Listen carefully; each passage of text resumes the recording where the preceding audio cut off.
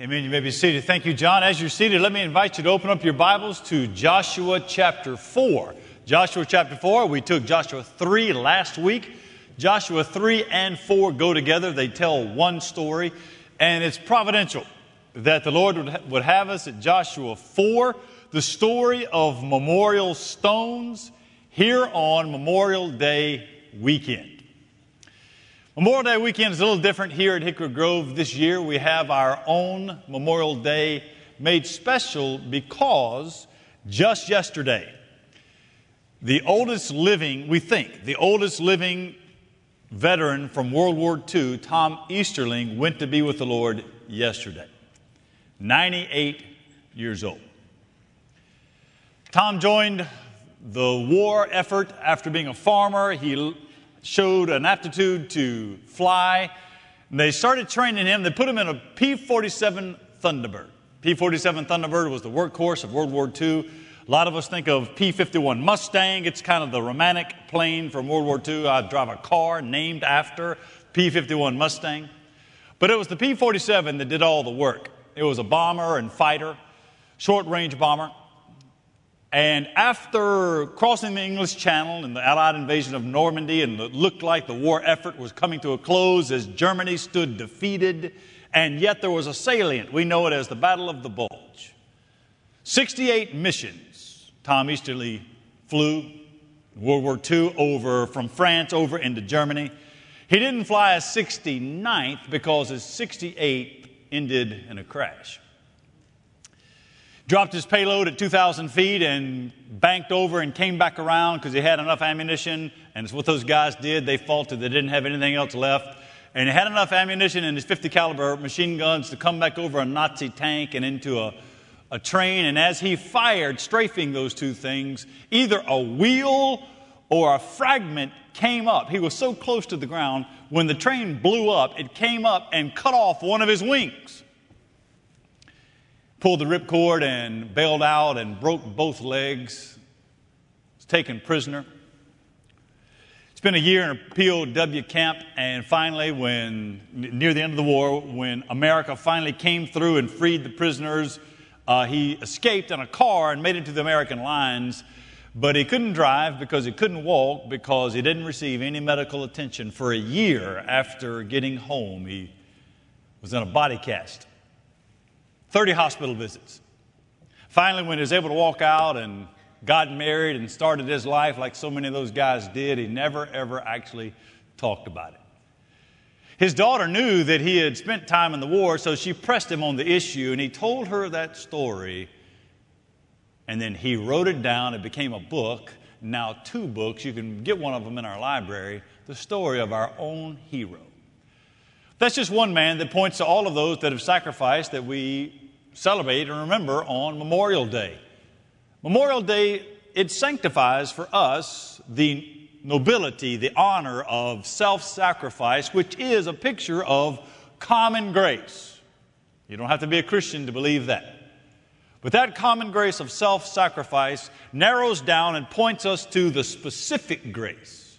Every story of self-sacrifice is an opaque reminder of the one true story of Jesus, the ultimate sacrifice, dying on the cross to purchase sinners, to redeem men and women just like me and you. So Memorial Day puts our eyes on those that have sacrificed their lives, that have died, and yet our eyes don't stop there. We raise them up to see the beauty of who Jesus is. And that's just what we want to do in Joshua chapter 4. So if you found Joshua chapter 4, why don't you stand and we'll read together God's Word. Joshua 3 and 4 go together. Joshua 3 is crossing the Jordan River. Joshua 4 is building the memorial that commemorates what God did back in Joshua chapter 3. Now what I want to do today is just read the first 9 verses of Joshua chapter 4, and then we'll go back and pick the rest up in the body of the message. The grass withers and the flowers fade, but the word of our God stands forever. Let's begin verse 1. When all the nation had finished passing over the Jordan, the Lord said to Joshua, "Take 12 men from the people, from each tribe a man, and command them, saying, take 12 stones from here out of the midst of the Jordan, from the very place where the priest's feet stood firmly, and bring them with you, lay them down in the place where you lodge tonight. Then Joshua called the 12 men from the people of Israel, whom he had appointed, a man from each tribe. Joshua said to them, pass on before the ark of the Lord your God into the midst of the Jordan, and take up each of you a stone upon his shoulder, according to the number of the tribes of the people of Israel, that this may be a sign among you. When your children ask in the time to come, what do these stones mean to you? Then you shall tell them that the waters of the Jordan were cut off before the ark of the covenant of the Lord. When it passed over the Jordan, the waters of the Jordan were cut off. So these stones may be to the people of Israel a memorial forever. And the people of Israel did just as Joshua commanded, and took up 12 stones out of the midst of the Jordan, according to the number of the tribes of the people of Israel, just as the Lord told Joshua. They carried them over with them to the place where they lodged, and they laid them down there. Look with me at verse 9. What's Joshua doing down there in that river bed? Joshua set up 12 stones in the midst of the Jordan, in the place where the feet of the priest bearing the ark of the covenant had stood. And they are there to this day. Join me as we pray. Father, I pray that by your Spirit, you will bring healing to hearts that hurt, that you would remove anxiety, that you would restore joy. Pray that you would call people to yourself.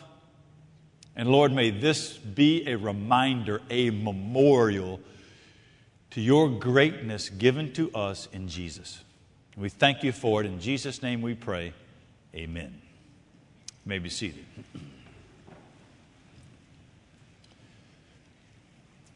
As I sit at my desk in my office, I normally am sitting facing outward and looking at a book or the Bible, studying. My computer is behind me. I don't spend much time looking at it because I don't actually know how to use the computer very well.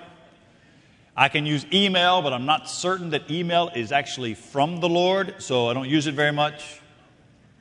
I like to study, I like to read a book, and as I'm looking and studying, I can look up from what I'm studying, and in my office, over to the left-hand side, standing in a corner, is this large gold cross on top of a staff. It's about 7 feet tall, and it's about this wide and about this tall.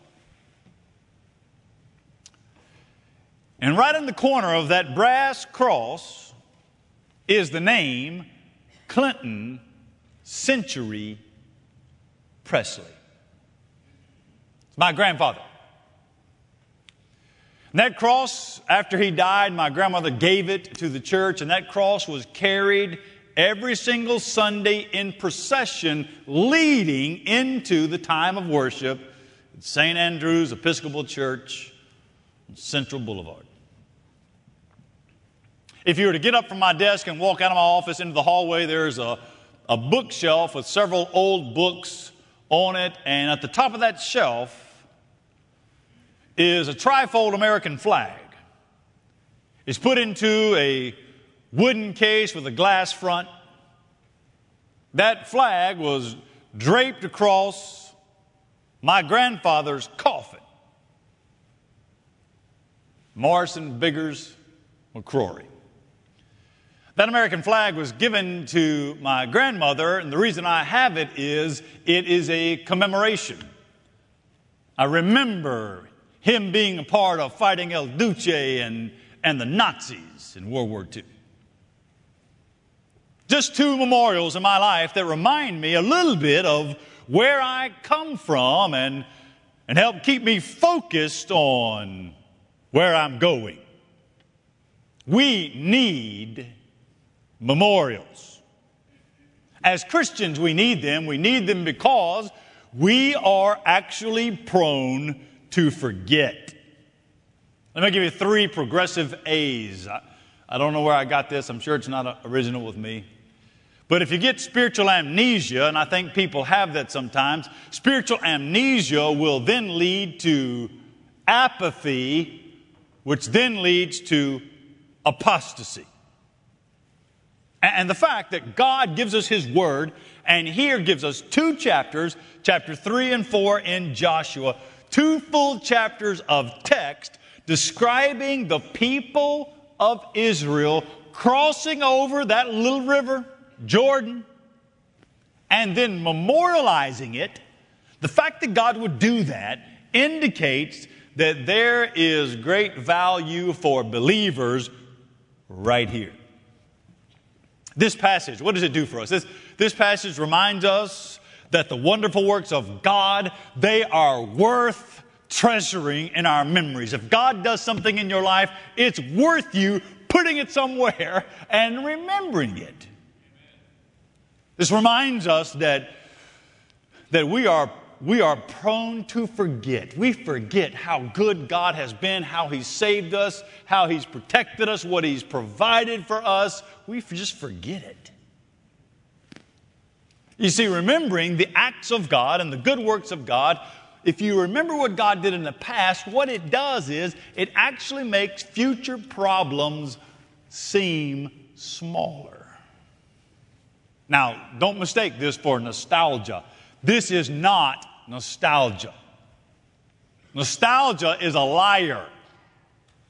Nostalgia tells you all that in the past was so great, I wish I could be back there in the past. But if you were back there, you would be reminded, well, no, it really wasn't that good. Nostalgia doesn't tell the truth. What a memorial does, though, memorials make us pause, look back, gain strength, and then move forward. You see, God's work of salvation must be perpetuated in the memory of the next generation. Who's coming up behind us?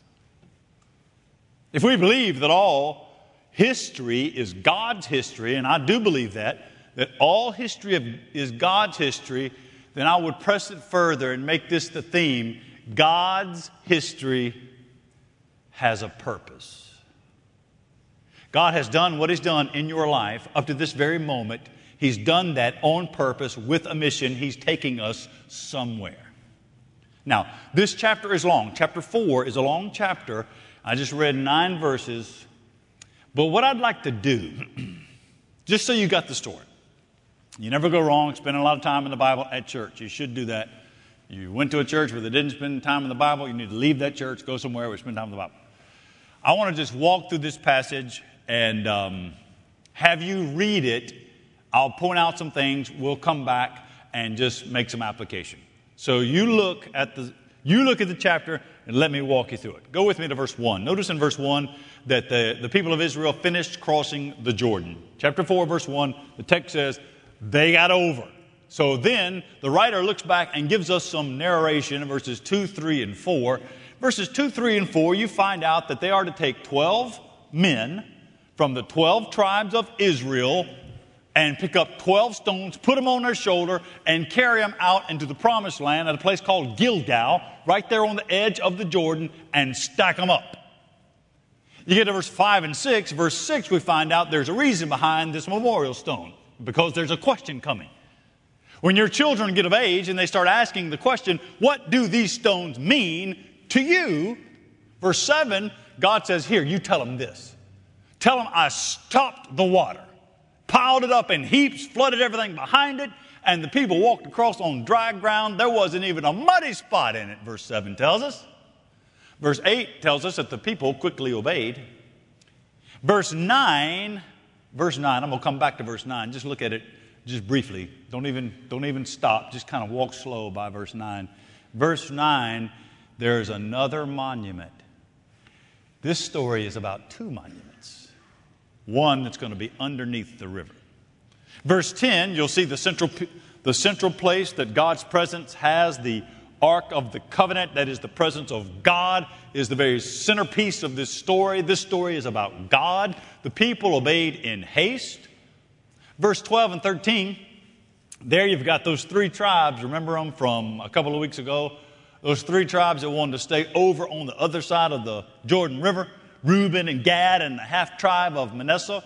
Turns out they were good to their word, and they're leading the way into the promised land. Chapter 4, verse 14, the writer tells us that Joshua now has been elevated up to the rank of Moses. Verse 18, the priests that are holding the ark, they come out of on the other side of the Jordan, out of that riverbed, up onto the bank, and when their heel, the last priest, his last heel comes up out of that riverbank, the water goes back, the river goes back to normal.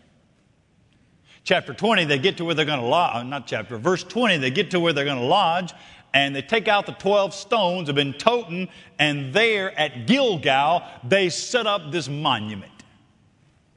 Verse 21 and verse 22 is the same thing as verse 6. It's the questions for discipleship. What do these mean to you? So that a father or a mother can say, this is, when I look at these stones, let me tell you what this means about God. Verse 23, we find out it's the Lord your God, what he did back at the Red Sea. You see the continuity? What he did at the Red Sea, he's done here at the Jordan. That God is the same yesterday and today and forever. And then verse 24, see that little phrase at verse 24? That little phrase, so that, that's a purpose phrase that says everything before this is leading up here, and so that, this happened for a reason. So that, two things. All the people will know that our God is mighty, and something for God's people, that you might fear the Lord forever. Okay, that was the story in about 2.5 minutes. What then do we learn? Let's reflect on this story, maybe make some application. How does this help you? How does this help me today? I'll give you a couple of points. Here's the first one. Number one, this story tells me that God is to be trusted. God is to be trusted. You can't see what he's doing. You don't know what he's doing. You might not even understand what he's doing. That's not up to you. You trust him. You get down to about verse 5, you see the setup. And then in verse 6, we find out that we're going to stack these stones up. And you'll notice in verse 6 that this might be, you see it? This may be a sign for you.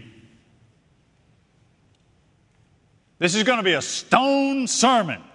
A silent stone sermon. Now, when you think about stones stacked up, don't think about the pictures of Stonehenge in Britain. Don't think about the pyramids in Egypt or Machu Picchu. Don't think about those places where people go and worship. These stones wouldn't be to worship. These stones are a sign. They're a reminder. They remind us of how good God is. They remind us of God's power. They remind us that God works on behalf of his people. This is the picture. We have signs like this. We do that here at Hickory Grove. Behind me is a giant pool. There's the baptistry. We use that baptistry to follow through the command of Jesus in Matthew 28. And baptism is a sign of something that has happened. Being buried with Christ in baptism, raised to new life, a picture. Here in a few weeks, we'll have the Lord's Supper. We pass out the wafer and the juice, and we open it up, and we take that with 1 Corinthians chapter 11, and we remember the body and the blood of Jesus. We remember that Jesus Christ died on the cross in the place of sinners. God raised him from the dead, and any sinner that believes that will be saved. Those are memorials, signs that point to what God has done. God is to be trusted.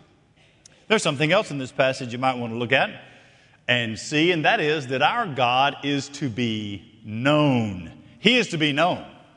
Let me show you where I get that. You'll see the two questions. You see it in verse 6, and then come down the page to verse 22. It's the exact same question, and the question has to do with the children seeing the stones, scratching their head and saying, hey, Dad, what do these stones mean? And you see it in verse 6. What do they mean to you?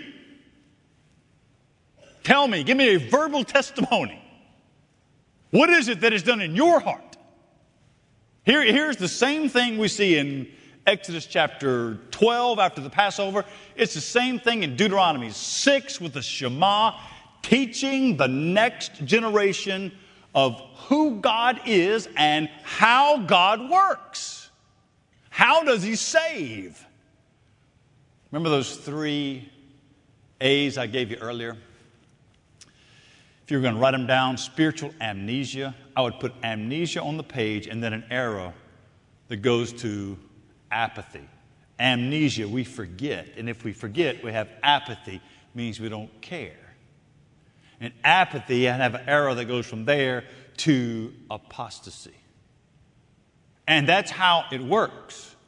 You forget what the Bible says, and if you forget about it, then you don't care anymore. If you don't know who God is, why would you show up on a Sunday and worship Him?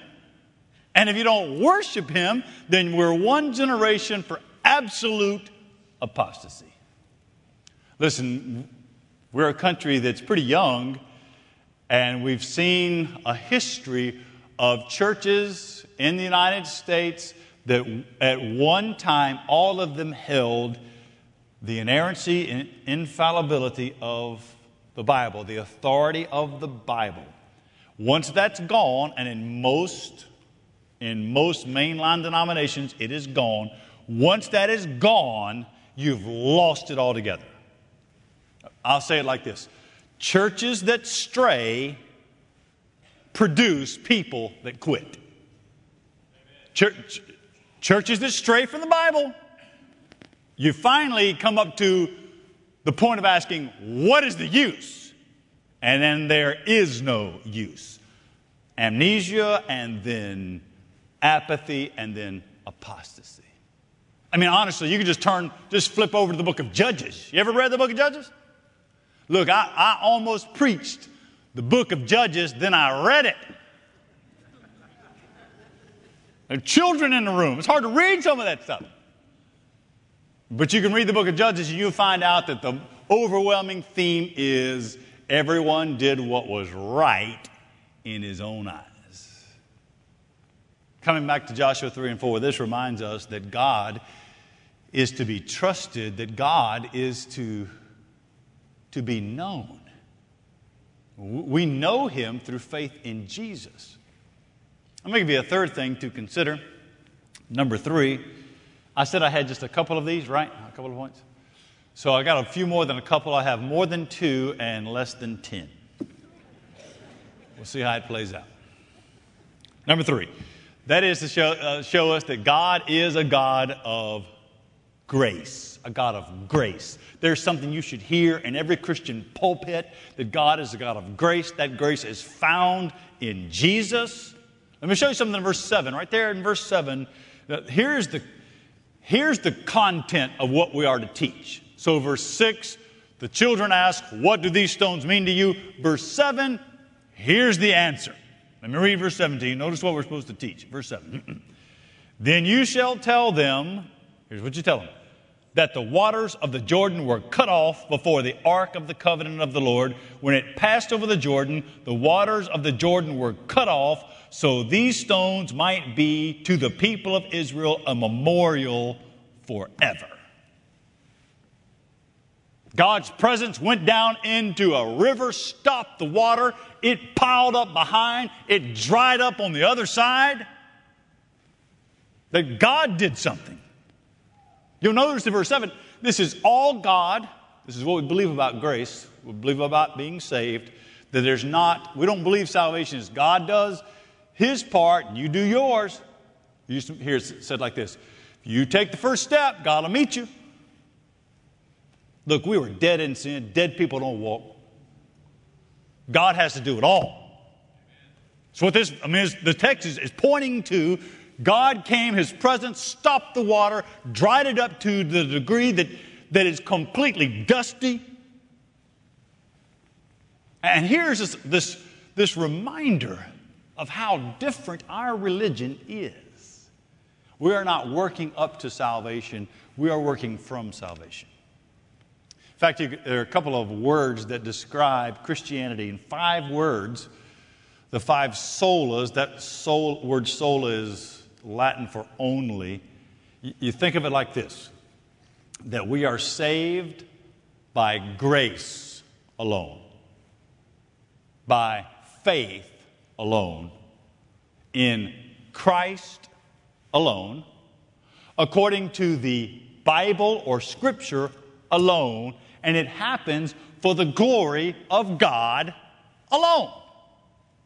Here's a picture that our God is a God of grace. Let me press this a little further. I'll give you a fourth thing to consider. That is that our God unifies, you might say it like this, that God unifies His people around mission. That we are unified by our call to one mission, Matthew 28, go and make disciples of all nations. Now you get that here in chapter 4. You'll see the unity in verses 1 and 2. I'll just point it out to you, just very quickly. In verses 1 and 2, you have Israel. It's one nation, but notice in verses 1 and 2, the instruction is take one person from each tribe, pick up a stone, put it on his shoulder. So you have 12 people from the 12 tribes of Israel picking up 12 stones, come out on the other side, put them all in one pile, and make one memorial. You have one mission. I'll show you another spot. Come down the page, verses 12 and 13, and you see those three stray tribes, Reuben and Gad and the half tribe of Manasseh. We talked about them earlier. They're going to be on the other side of the river. Well, they have come and joined forces with all the rest of Israel, a unified moving forward. What you have here is the centrality of God's mission of getting the people over the Jordan into the Promised Land. And if we deviate, look, Hickory Grove, if we deviate from the mission that God has given us, even one little bit, here at Hickory Grove, the centrality of our mission is the cross of Jesus Christ, Him crucified, and preaching that, seeing people won to Christ, and worshiping on Sundays together, lifting up the name of Christ. When we deviate from that, when something else becomes our agenda, it becomes our focus, then we absolutely start to fragment. Anytime we come off the centrality of what God is doing, we threaten the very fabric of our unity. God unifies His people around a mission. That mission for us is the cross of Jesus Christ. Now, with that in mind, I've been working real hard to get to verse 9. Because here I want you to see, here's the fifth point, number 5, that God sustains us when things get terrible. For those of you that have been through hard times, go to verse 9 here and circle it. God is going to sustain you when it's terrible. Like, I'm not OCD, but I got strangely obsessed with verse 9 this week. I read 25 different commentaries. There are opinions all over the board. The thoughts are divided. There is some debate, but the plainest reading, that's what we do here, plainest reading of verse 9. Go with me to it, verse 9. Joshua. The 12 men from the 12 tribes have the 12 stones. They've crossed over. Verse 9. Joshua set up 12 stones in the midst of the Jordan, in the place where the feet of the priests bearing the Ark of the Covenant had stood. And as of this writing, they are there to this day. You see what Joshua did? Let's draw this down to a point. Joshua made a second memorial inside the riverbed.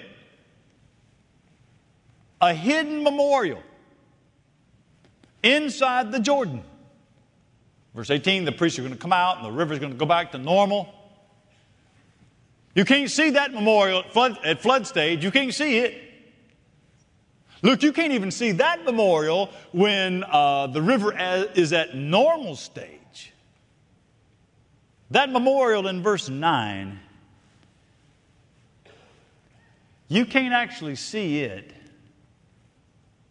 until the land is in a drought.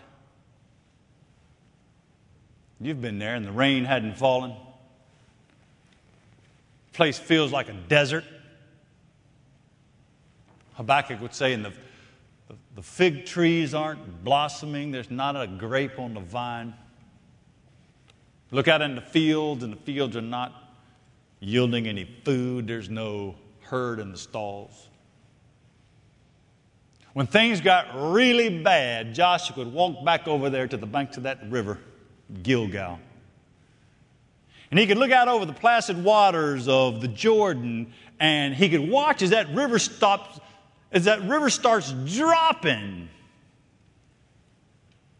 And finally, it gets low enough and bad enough, it would expose those stones in the bottom of that river.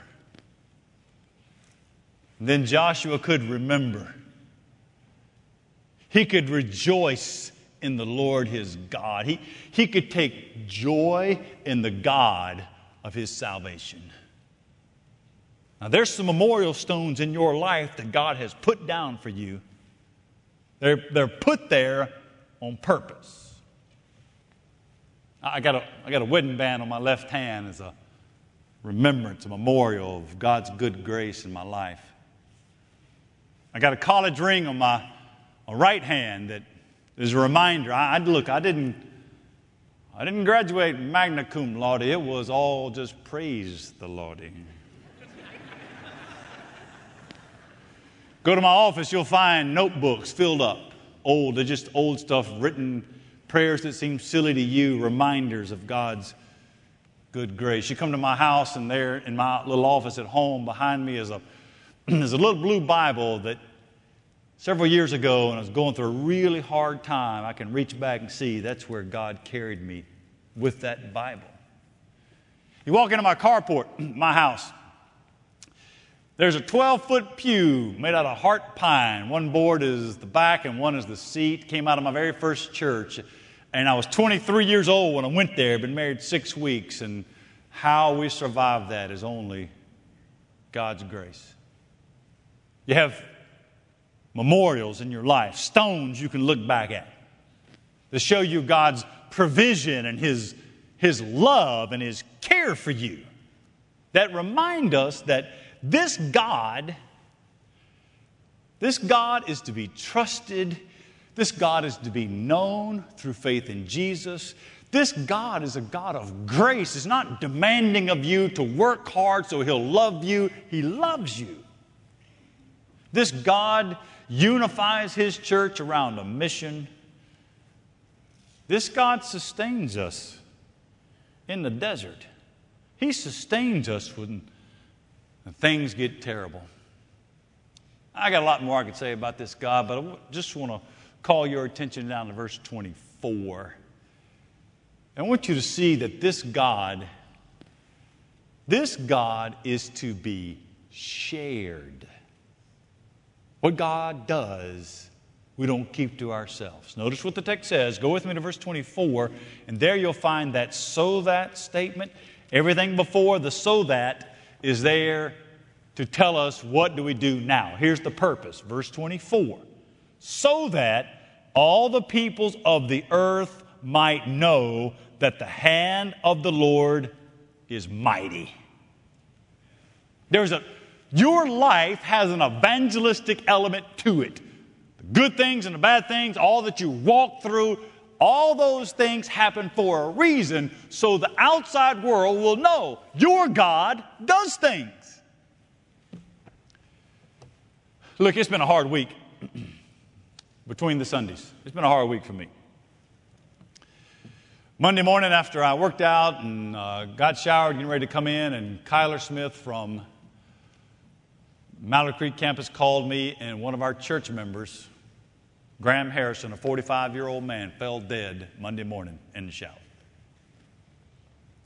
3 beautiful children, a grieving new widow. As Providence would have it, Kyler and I got there before they brought Graham's body out.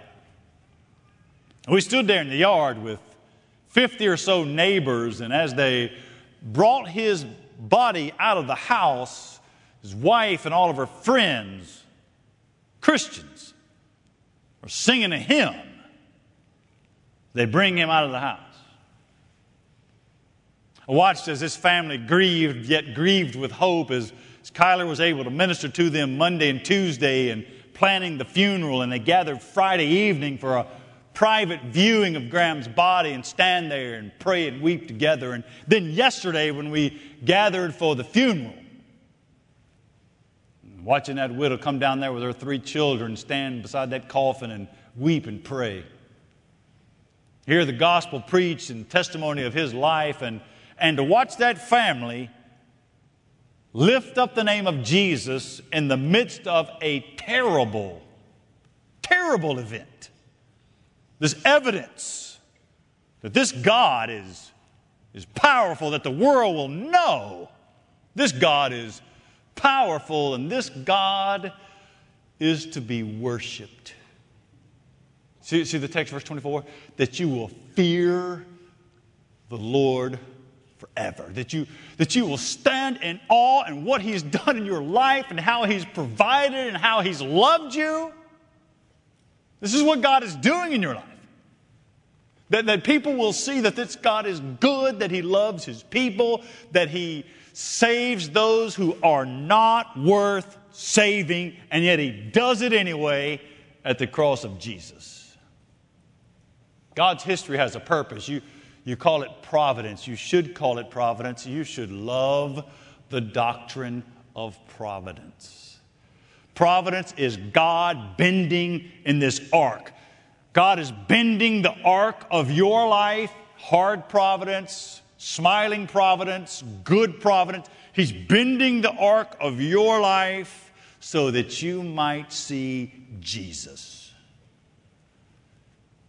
This passage tells us that God is faithful, that God is to be trusted. God is powerful. He is to be worshiped. God is to be known in Jesus. I want you to know Him and love Him and celebrate all that God is doing in your life. Would you join me now as we pray together? I'd like to close this worship service with a time of invitation. I want to invite you, if you'd like to be prayed for or prayed with, maybe you just want to come and during the time of singing, just kneel here and pray. Here at Hickory Grove, we have our worship set up so that we start it with the Word, we go into prayer, we sing songs of the faith, we hear God's Word, and we trust the Spirit to move, and we give you an opportunity to respond. Maybe you'd like to come with some of our pastors. They'll be down on the front pew. Maybe you just want to come and pray by yourself.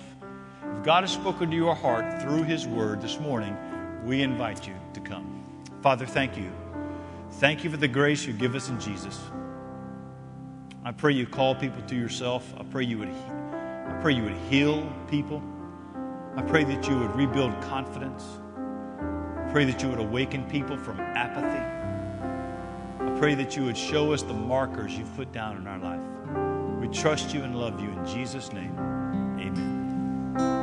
Let's all stand as we sing.